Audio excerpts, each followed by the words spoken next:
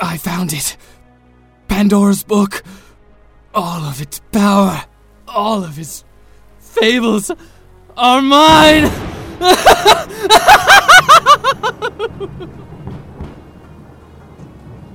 Welcome, ladies and gentlemen, to Pandora Fables Podcast, where we aim to provide you with new and interesting stories.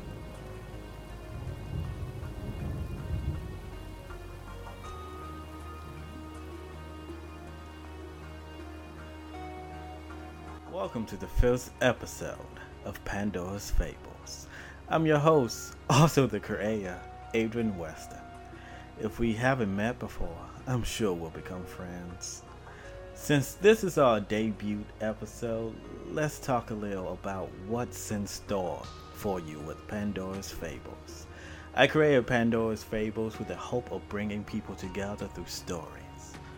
All types, but don't be surprised if horror shows up the most. Although this is just the early stages, I have many plans for the podcast. From a fully cast ongoing series to having you send in your own stories for a chance to have them turn into beautiful audio and to appear on the podcast yourself. However, currently we'll be posting 2 episodes a month. If you listen to the podcast, I hope you'll also take an interest in the other projects that will be heading your way under the Pandora Fables name. Now, without any further delays, let me tell you a fable.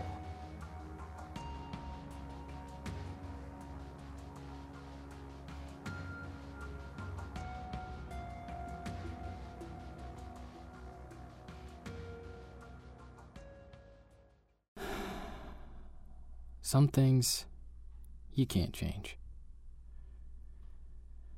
Not even with all of the money in the world. Not even with time. Time doesn't wait around. It doesn't hold our hands until we're ready to move on. No. Time just keeps on going, with or without us. Deep emotions shows our darkest desires. Something my father used to tell me. I didn't understand it back then. Part of me still don't. Between all of his infinite wisdom, that was the one that would come up the most. Deep emotions shows our darkest desires. You know, at the time I thought he was just saying his usual weird stuff. This was the same man that used to tell me, always keep your eyes on your surroundings, or you won't notice the bite till the venom sinks in. I wish I listened, because I didn't see the bite or the venom. It's been years since I saw her for the first and last time, which, to be honest, isn't the complete truth, because she always came back to me in my dreams. She'll come with that smile, that tight black dress, and that hair like fire. She's a cruel one, because she doesn't come every night like a proper nightmare. No. She comes when I forget. When I finally think, when I finally believe she's gone. When I forget that one night, that bar, those deep emotions. She comes in like a phantom, walking through the walls I built to keep her out. She never chases me like a proper monster or causes me harm. Not a single brick is knocked from the wall. She simply comes like a calm wind. And when she has her fill of me, when she filled her stomach of my lust, of my desires, she leaves. It was a long, long time before I could sit down with a bottle of whiskey. Even longer before I could pour myself a glass. Even after all these years, I still have to fight shaky hands just to pour myself a drink. I still couldn't bring myself to drink it. The smell of it used to remind me that there was still some light within this dark world. It was my cure, my fix. We all have our fixes, that small thing to help us through the day. I take pride in the fact that mine only affected me. Sure, I might say something out of line once in a while, but nothing more. But that wasn't the case anymore. What used to be the sweetest smell to me now was replaced. What used to bring me joy causes me to vomit. There was one day I tried. Worked hard to bring myself to drink it. My hands were shaking so bad, a drop of it touched my skin. I spent the next 10 minutes screaming bloody murder, trying to reassure myself I wasn't burning. Deep emotions. A deep fear that keeps me away from my one saving fucking grace. I was told it was all in my head, that I should try to write it all out. It would help me piece it all together. So I sat there one night, staring at a blank sheet of paper with a pen, ready to write out everything that went impossibly wrong that night. Who was in the bar? What they were drinking? What I was drinking? What she looked like? What she smelled like? It always ended the same. Fire. Then I turned towards the bottle. And in the darkness of my one-bedroom apartment, I could swear I felt eyes watching me, judging me, testing me, wondering if I had the balls to do it, if I was going to take a sip. I never do. The memory of that fire at the last stop is an open wound in my mind. There was a woman's face that has stayed with me for years like a nasty scar. In the seconds before she died, her eyes were wide and red. Her lips were in a grimace that seemed to go from ear to ear. Within it was a darkness that threatens to swallow me whole. Even though she was completely on fire with a hole in her chest, she stood there and stared right at me.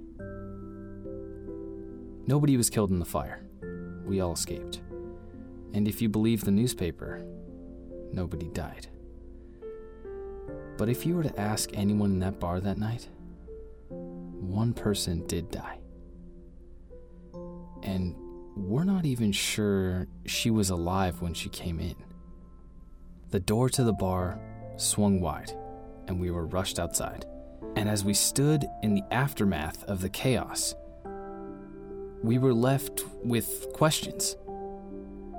Though we knew each other for years, some months or less, we stood there. Strangers, lovers, friends, brothers, and sisters, all became strangers that night. Even when we wanted to ask questions, we didn't know how. Didn't know the words. It was ruled as an accidental fire. Yet, if you believe the newspapers, one by one, everyone that was in that fire, everyone that lived through that fire, in some way, shape, or form, has died. Each year, one of them has died. Maybe she came for them, or the questions of that night became so heavy in their minds that they decided to end it. But we always had the answers, you see. Deep emotions show our true desires. In my mind, I can recall that night perfectly. I don't need to see a damn psychologist to understand what happened. It was a night like any other night. The woes of the world became a little too much to bear, so I retreated to my safe place, the last stop. It was a small rundown bar that didn't get that many people. It had a weird, stale air to it that was only masked with the thick smoke from David's cigar smoke. David was the owner, the bartender, the waiter. He was everything. I only ever saw one other person working there, a young little girl who couldn't be past 18. Amy, Alex, Anna, something like that. She was in the corner that night with some other kid who I figured was her boyfriend, or they liked each other. They were in that awkward phase where they were too shy and weird to touch each other, so they mostly sat across from each other, not daring to look each other in the eye. I was sitting at the bar. I always took the same seat. It became somewhat of a habit over the years. Right in the middle of a glass of whiskey. Neat. It was a rather dark day for me that night, so the bottle was left close by. I'm at peace, right there. David never asked me any questions, and here, no one judges me. They might stare, study me, and once their eyes look me up and down and see the mark on my finger where a ring used to be, they understand why I'm here. I can sit and drink away the memories of 10 years in her arms. Normally, halfway through the bottle, the bittersweet memories are nothing more than a blur. And I just become another old rusty gear that gets just enough oil to keep working. People always tell me that it's time to move on, time to forget. That the trick was to get out there and go find love again. No, I'm content with how it is. Sure, it's easy for them to say, I'm just wasting my life away. But I dare you to show me the man or woman who wouldn't break after watching their wife drive away in the arms of your brother. After you gave her the best 10 years of your goddamn life. The fucking worst thing is, I watched them drive away in my car, wanting her to just come back. Knowing that even if she came now, I would just take her right back. Bitch didn't even slow down. The heart is an ancient and uncontrollable thing. My father always told me to keep my eyes on my surroundings. And I didn't. I didn't see the signs. So now I have a heart that doesn't work anymore. Because I've tried. I've sought to forget, and I replaced pain and hate. I replaced it all. I replaced her with the bottle. The whiskey puts life in my heart. It reminds me that I can still feel. This bar became the closest thing that I had to a home. Her leaving for the first time, I didn't keep my eyes on my surroundings. The first time I didn't see the warning signs. This night was the second. One minute the whole place was so cold, I had to keep my jacket on. And even then, I was still shivering. The next, it felt like the sun was inside of the bar. We could still hear the AC blowing, yet the room went from a comfortable low 60s to a painful high 90s. Looking back now, I realize that's when we were pulled from what we could understand to twilight. I don't know how to describe it, but the mood darkens. The country music playing in the background seemed to fade away. Although it was still there, it was like a quiet whimper. I could hear my heartbeat, the vibration of it causing my whole body to shake. With each beat, I could hear it as if it was trying to speak to me, wants to warn me to run, yet it was choking on the words. Only managing to bang effortlessly on my chest in an attempt to speak in a language I couldn't understand. There was a rather kind-looking older lady sitting at the end of the bar. She was a regular, like me. I believe her name was Jenny. She always came here looking for a kind man to go home with, a streetwalker, who, rather than actively walking the street, only sat and waited for her Johns to come to her. She found that it was easier to get them to look past her age after a few shots. She tried a few times with me in my first few nights here. I never did, though. It was flattering. She was always nice. Told me how, in her younger days, she was an actress in Hollywood. That she lived the high life until her second marriage. That 3 kids later, and a deadbeat husband who got his kicks from beating her, now she's here, turning tricks to get by. Truth be told, her story made me think my life wasn't that bad, even though she was always nice to me. She was putting on lipstick, and I found myself wanting nothing more than to walk over to her and smash her head into the bar until either the wood or her skull broke. I couldn't start imagining what it would be like to mount her as she gasps for air and to dig my fingers into her eyes and watch as she drowns in her own blood. Jenny glanced over at me like I called out to her. I looked down at my half-filled glass, bewailed by my crazy thoughts, but not before I saw it. She gave me a blank, hollow stare, and I could see in her eyes. I could see my death. She was thinking, no. Feeling the same emotions, the same desires I was. The echo of a chair falling filled the air, and as my head turned to see Amy, or whatever her name was, she was on top of the boy. They were going at it like animals. Pure, unfiltered primal lust. She would bite his chest and a wet pink drool would leave her mouth. It took me a second before I could tell that wasn't pink or drool. She bites into, ripping off skin and blood. It began to pour from the wound. That didn't stop them, and she started to run her hand through it, rubbing the blood all over her face. For a brief second, she stared at me. She had this look in her eyes. I knew from the second that I saw her eyes, she was thinking evil thoughts. And Lord help me, so was I. My heartbeat grew faster. And I knew, whatever this was, it had us. Our emotions, our desires.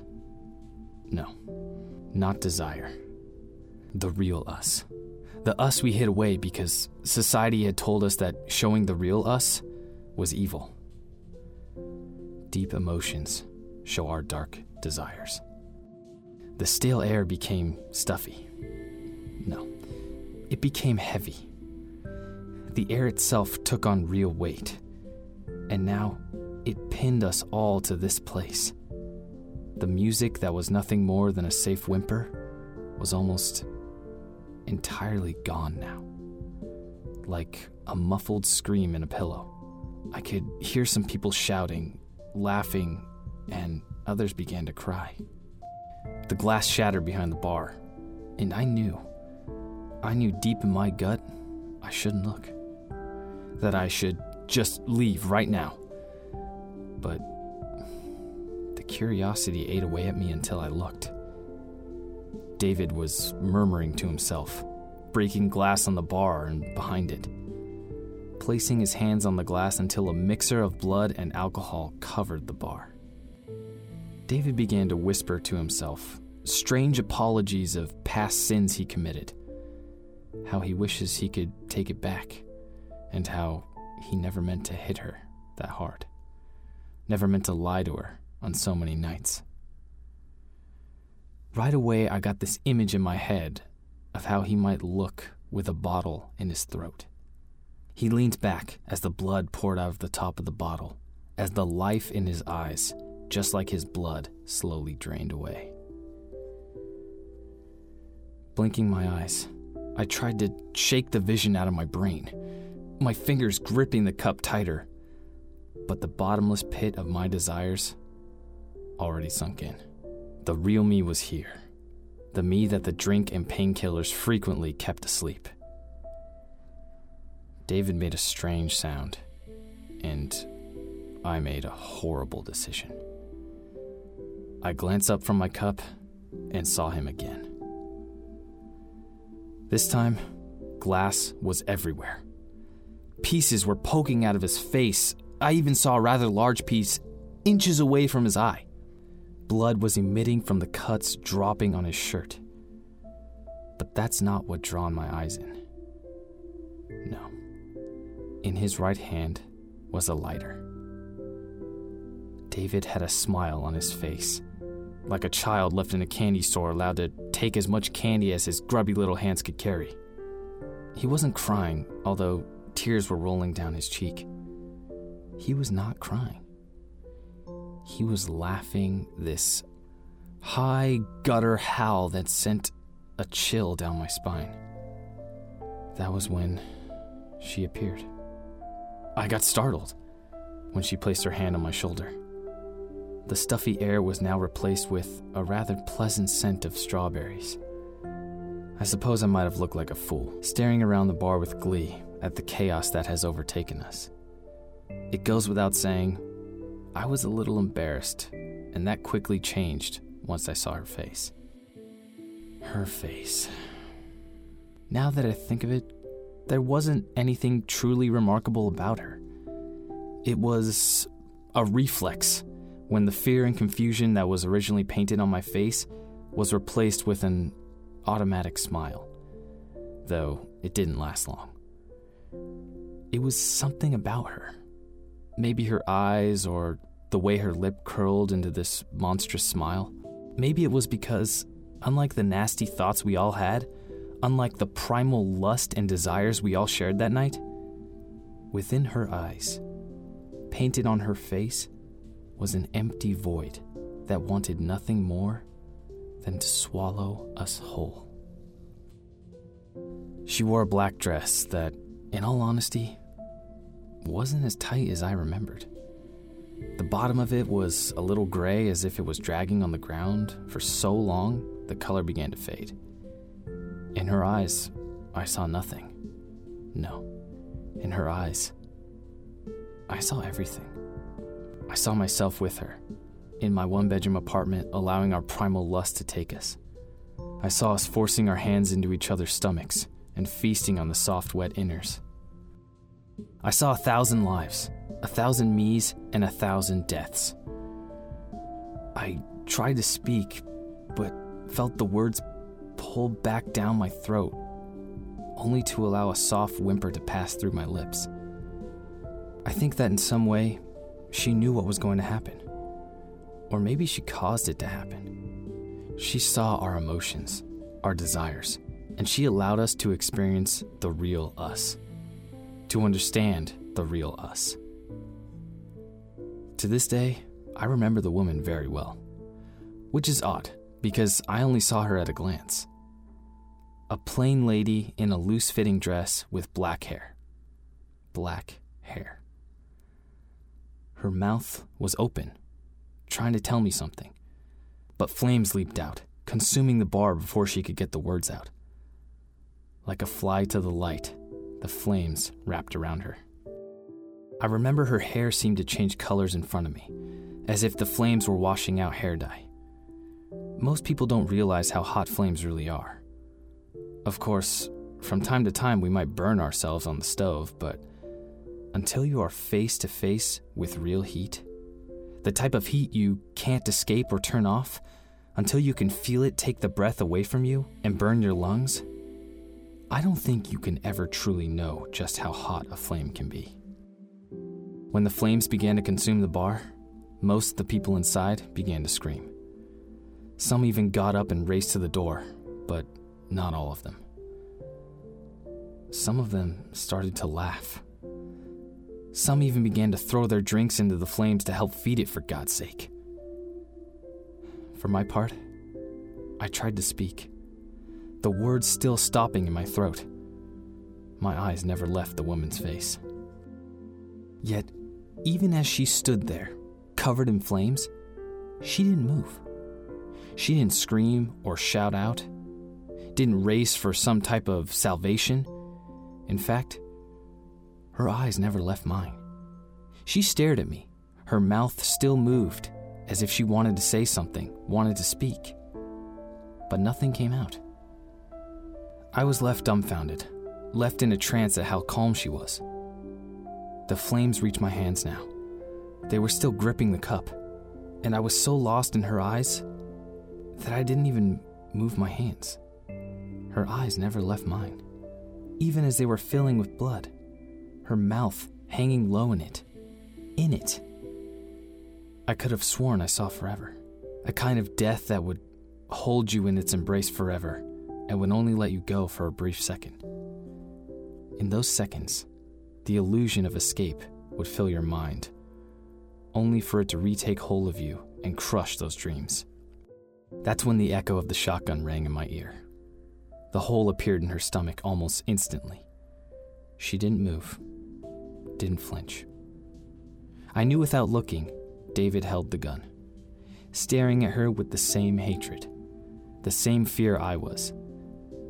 The flames began to burn at her flesh quicker now. It wasn't the smell that caused my stomach to turn. It was the scars forming on her face. It was the burns that made her mouth even wider, the flames that made her lips spread from ear to ear. Blood gushed out of her stomach that seemed like it melted the ground. A strange black ooze began to leak from her eyes, lips moving through a strange, lustful smile. I don't know how, but her words clung to me. In seconds, the music, the AC, the screams, everything rushed back to life. But right before it did, her words, out of everything that night, dug into my skull. Deep, deep, deep, is what she said to me. It was then I noticed she wasn't the young woman I initially thought she was. She was Jenny, a tired woman down on her luck, who once was the person of envy in Hollywood that had thousands of boys wishing to be able to kiss her feet. Now she hoped to just make it through the night. Maybe she was Amy, a college student that the world lied to. She believed, like so many, that just wanting something was enough for the world to hand it to her. But life was anything but kind. And now she finds herself working at a dead-end bar, dating another reject that the world will soon forget. Or could she have been David?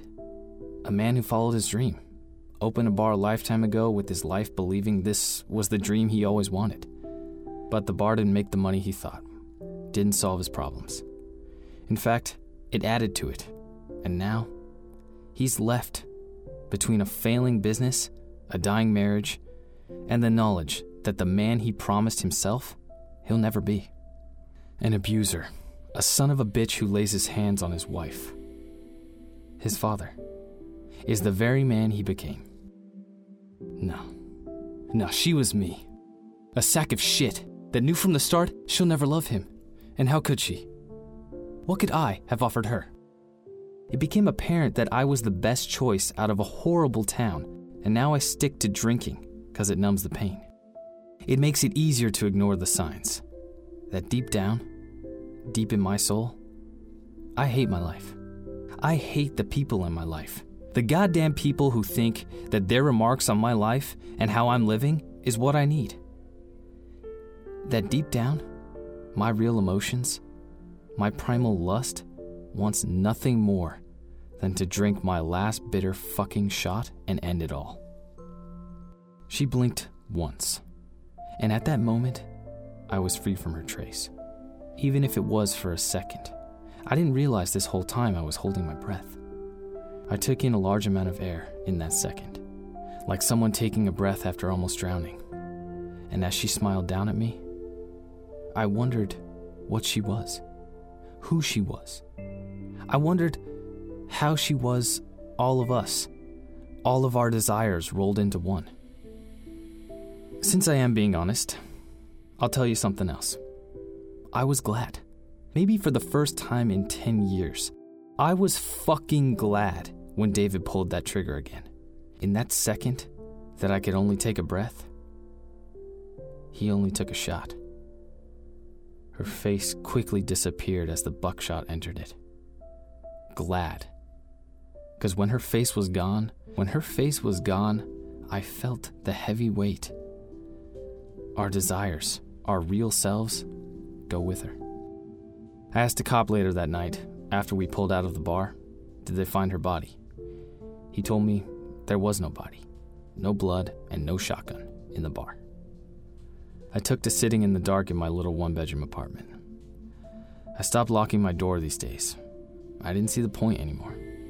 I always pour myself 2 shots, never one. One for both of us. Both of me. I didn't see why I would lock her out. In some ways, she's me. She was all of us that night, wearing the faces we hide. Sometimes I think about what my father told me. Deep emotions shows our dark desires. He was right. I believe we all have that primal lust inside. We learn to ignore, to silence it, sometimes. When we do, something we never would normally leaks out. The real us. The music from the radio is quieter now, like a soft whimper, and my heart is beating its silent message. I didn't realize it at first, that I was the last one. I wonder how my wife is doing. If she's happy now wherever she was. If they stayed together or maybe she left him for someone else. I wonder if she bothered to even slow down for him when she was driving away. The air has that sweet strawberry scent to it now. And without realizing it, I'm pouring myself a second glass of whiskey.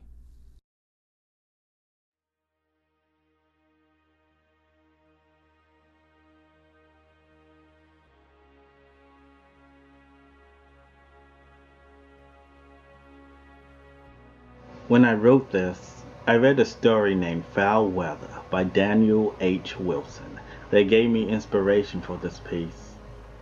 Emotion, desire. It's sad, really, that so many people hide them behind a mask. I wonder, what's your deep desire? I'd like to thank every last one of you who took the time to listen to our little story. You have no idea how much it means to me. If you have time, please take the time to rate or comment because it will help us grow our little family here. The story was written by me, Adrian Weston, performed by Jacob Parrish. All music was created specially for the podcast by Isaac Taylor. Thank you all for listening, and I can't wait to see you all for our next episode.